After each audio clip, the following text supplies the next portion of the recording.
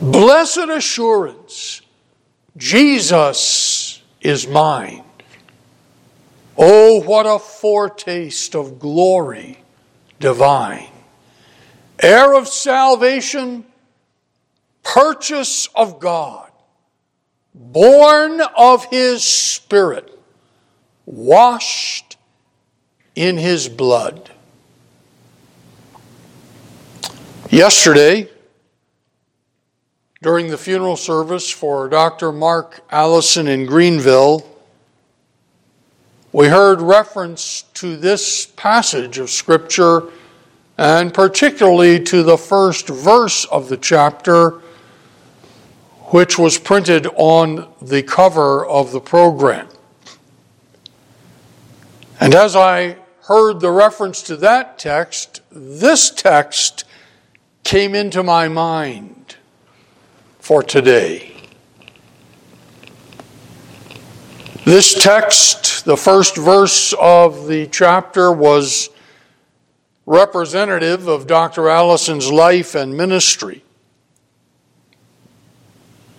But the verse that follows it was also an indication of his whole life's attitude. The second verse of this chapter presents the picture of that blessed assurance that was the treasure of Dr. Allison throughout his life as a Christian. Those who are justified by faith have peace with God through our Lord Jesus Christ. That's the blessed assurance of which the hymn writer wrote in the words I quoted at the very beginning. Coming to the Lord's Supper is the worship that Jesus Christ designed for His followers to renew and to reinforce that blessed assurance. This text then expounds the birthright of every child of God, every believer in Christ. God's purpose is not for His people, not for you or for me, to spend their lives under the shadow of doubt and uncertainty. Christ provides in the Lord's Supper the exposition of the ground for confidence for everyone who rests in Christ alone and in His finished work alone. So the scene before us today in our text and here in our gathering is blessed assurance at the Lord's table. Blessed assurance at the Lord's table. Paul wrote in our text of those who have entered the realm of blessed assurance. They know the reality of which we read in this passage, that Christ died for them when they were ungodly, when there was nothing to motivate such a sacrifice. They know the reality that God loved them when they were His enemies and sworn against Him. They understand the power of Christ's justifying blood and the power of His resurrection and endless life. That was certainly Dr. Allison's testimony. The Word of God leaves us in no doubt about the heritage of the Lord's people. We get a refresher course, and here was the mercy of Christ. We get a refresher course in that heritage every time we gather at the Lord's table. So here is the way to blessed assurance as we find it marked out in our text. First of all, the door. There's only one entrance to blessed assurance. There's only one way you can know that all is well with your soul, and that is through the Lord Jesus Christ. We read in our text, by whom we have access. That is, by the Lord Jesus Christ, of whom we read at the end of verse 1, by whom we have access. Christ proclaimed himself to be the only way to the Father. That text in John 14:6 that we often quote, I am the way, the truth, and the life. No man cometh to the Father but by me. On another occasion, he likened himself to the door. Turn back to John chapter 10. John chapter 10.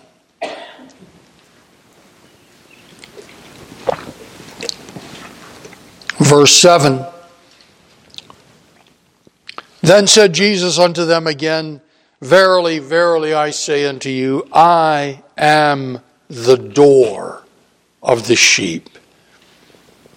All that ever came before me are thieves and robbers. That is, all the ones who would pretend to be that door before are thieves and robbers. But the sheep did not hear them. Here's the acid test.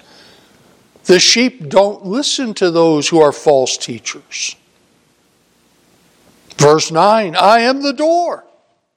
I am the door. By me, if any man enter in, he shall be saved, and shall go in and out and find pasture. Christianity does not present itself as one among a host of competing and equally beneficial religions. The Christianity of the Bible, the only true Christianity, presents itself as the only way to get to heaven. Christ taught that exclusivity in the Gospel of Matthew chapter 7. Matthew 7 and verse 13.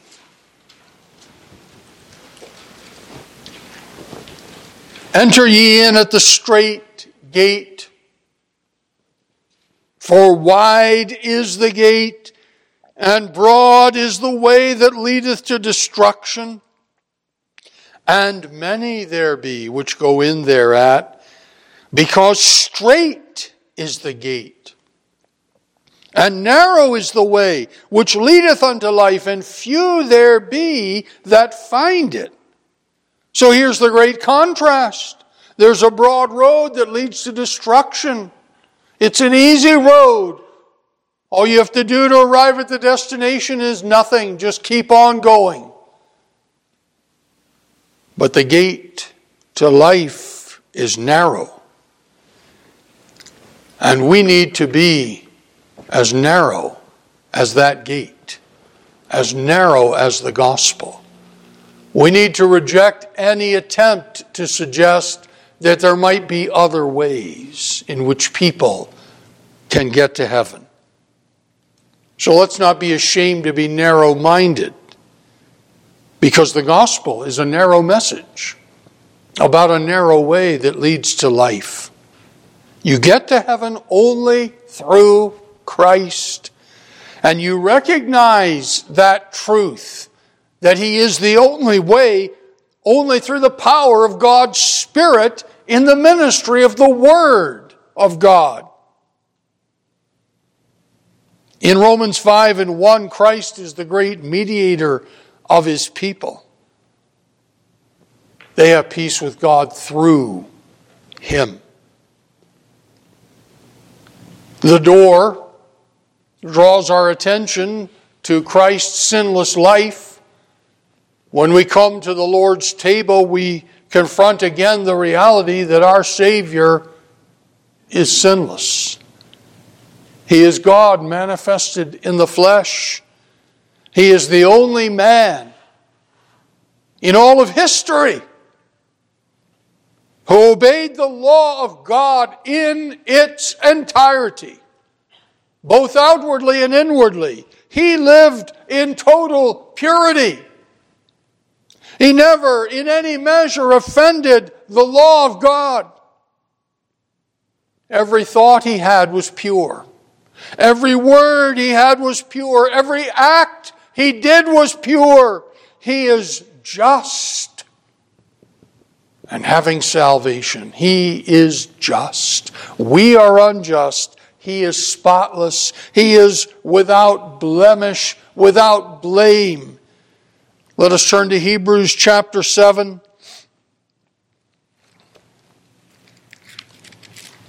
Hebrews chapter 7 and verse 26. For such an high priest became us, who is holy, harmless, undefiled, separate from sinners, and made higher than the heavens, who needeth not daily, as those high priests, to offer up sacrifice, first for his own sins, and then for the people's. For this he did once, when he offered up himself. He was holy and harmless. If you want salvation, you need a Savior who stood in your place and obeyed the law of God that you could not obey.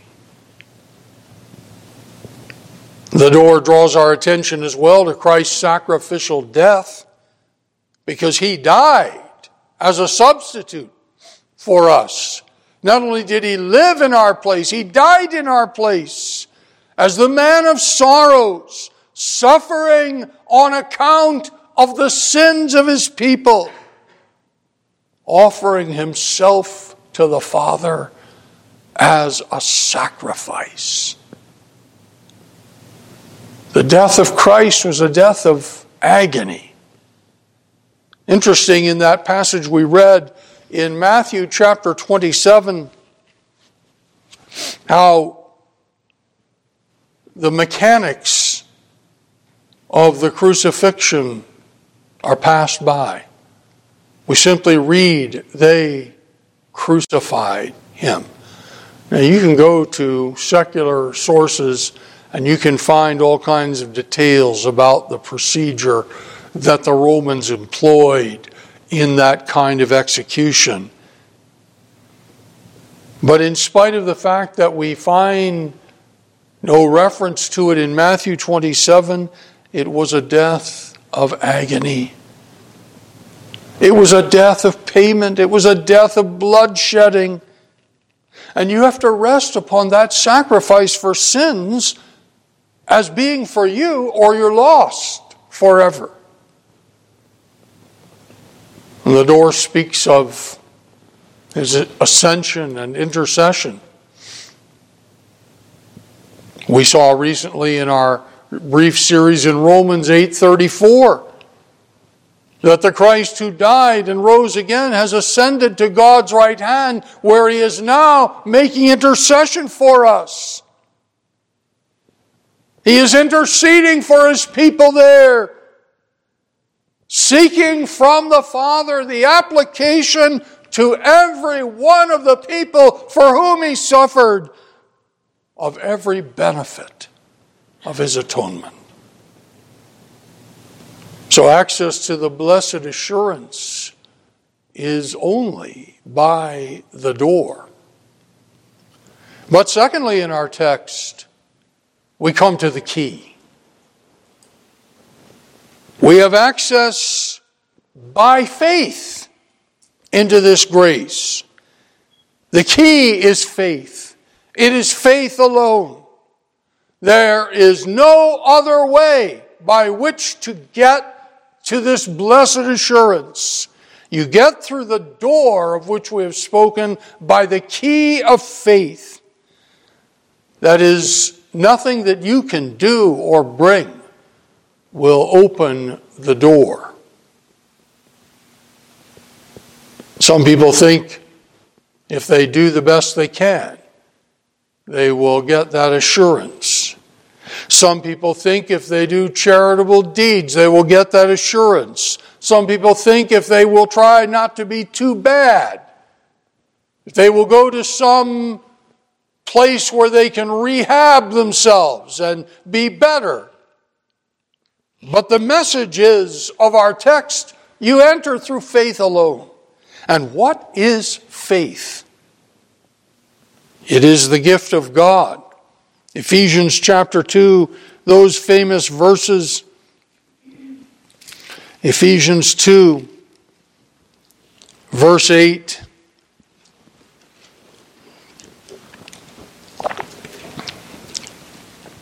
For by grace are ye saved through faith. And that, and I remember years ago when it struck me that here was a reference to faith. Faith is not of yourselves. It is the gift of God. God gives you the faith with which to believe. It's not of works, lest any man should boast. This faith that God gives is the reliance on the testimony that God has given concerning His Son. And we find that testimony in the first epistle of John, chapter 5. 1 John, chapter 5. Verse 9. If we receive the witness of men, the witness of God is greater. For this is the witness which He hath testified of His Son. The witness of God which He hath testified of His Son. He that believeth on the Son of God hath the witness in himself. He that believeth not God hath made him a liar, because he believeth not the record that God gave of His Son. So to believe anything else than what God has said about His Son is to make God a liar. Verse 11, and this is the record, that God hath given to us eternal life, and this life is in His Son. Relying on the testimony of God concerning His Son, that is faith. We don't see Jesus with the eye of the flesh, but we rely on the testimony of God. So it's reliance on the ability of Christ actually to save you from your sins. And to rely on that testimony is to reject every other ground of salvation apart from the person and work of Jesus Christ. So faith, we read in the text, opens the door. It is by faith that we have this access. And then we come to the third thing in the text, the stand, or the floor, if you will, to continue our basic theme, the floor.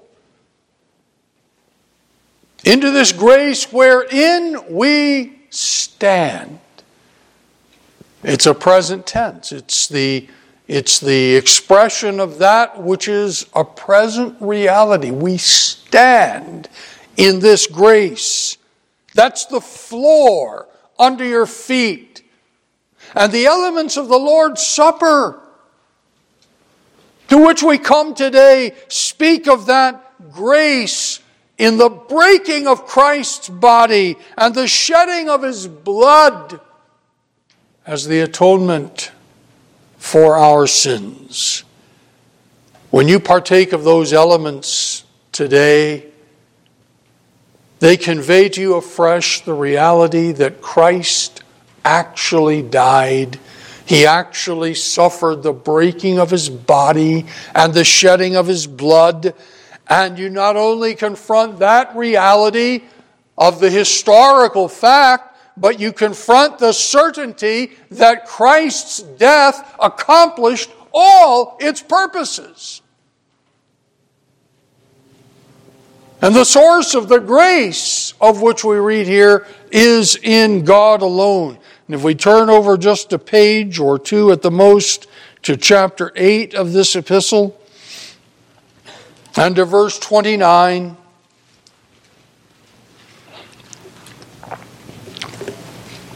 we confront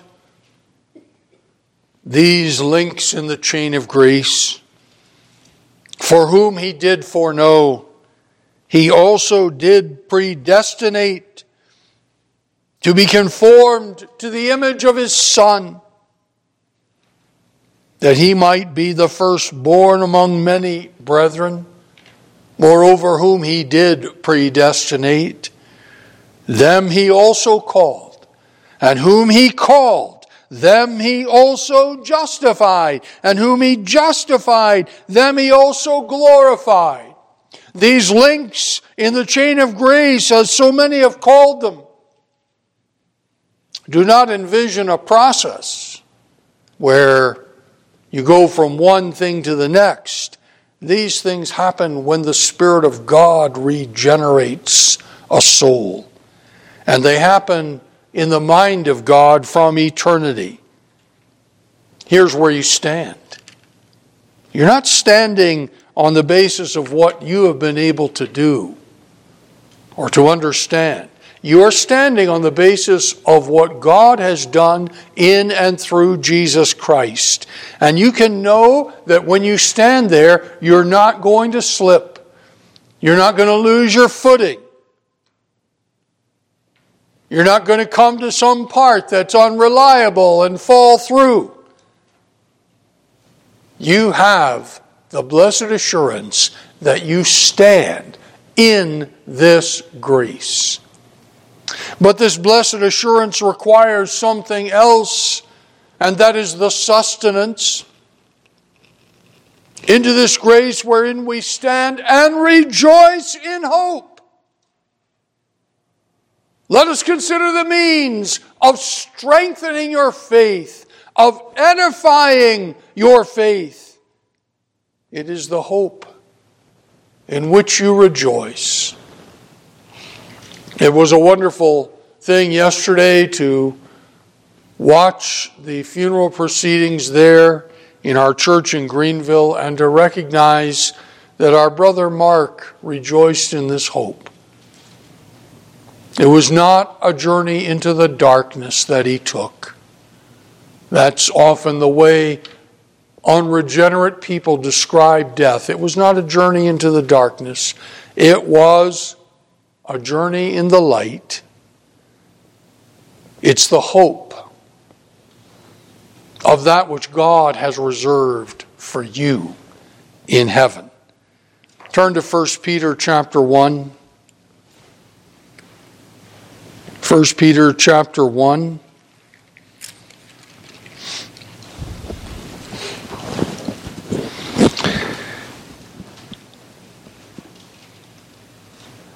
Verse 3, Blessed be the God and Father of our Lord Jesus Christ, which according to his abundant mercy hath begotten us again unto a lively hope by the resurrection of Jesus Christ from the dead, to an inheritance incorruptible and undefiled, and that fadeth not away, reserved in heaven for you. It's reserved for you. It's the hope on which you can depend when all else is lost, that you will be with Christ. It was the hope of the penitent thief on Calvary when Jesus said, Today thou shalt be with me in paradise. It was the hope that Job had so many years ago when he said, I know that my Redeemer liveth, and that he shall stand at the latter day upon the earth, looking way past the whole of history. To the day of Christ's second appearing, he will stand upon the earth. And Job said, though after my flesh, after my death, after my burial, even though worms would eat my flesh and destroy my body, he said, I know that in my flesh I shall see God. Here is the hope. The hope that rests on the immutability of God. For God says to us, I am the Lord, I change not. We read in Hebrews 6 of the immutable things in which it is impossible for God to lie. This hope sustains your soul. It feeds your soul through all the turmoil and adversity of life. And the Lord's Supper is here again today to bring you the reminder of that sustenance, that hope. And then there's one more thing that we notice in our text, and that is the goal. The goal. We stand in this grace and rejoice in hope of what? The glory of God. Here's the Lord's table. It's pointing you to the glory of God. You can't see it as the visions of Revelation presented to us. That is, you can't see it, you can't experience it visually, but this table points you to the glory of God because Christ's work is the sole guarantee that you will enter that paradise. Jesus said that we are to partake of these elements until he comes, so that the Lord's table is the firm predictor that he will come. He will come. And when we partake of the elements, we're not going through a religious ritual that has no meaning. We partake of those elements and we find reinforced in our souls again the truth, he will come. Our brother Mark Allison died in that confidence that Christ will come. And as I said yesterday in my part in the service, when you think of it, there's going to come a day when all of Christ's people will appear with our Savior in glory. There will come a day when he that shall come will come and no longer tarry. We pray that the day will come soon. But we know that it will come, however long it takes for that event to happen. We rejoice in the hope of the glory of God. So may the Lord undertake for us today, as we come again to partake of the elements of the Lord's Supper, may we reflect today on the assurance, that blessed assurance, that Christ has designed for his people here at the Lord's table.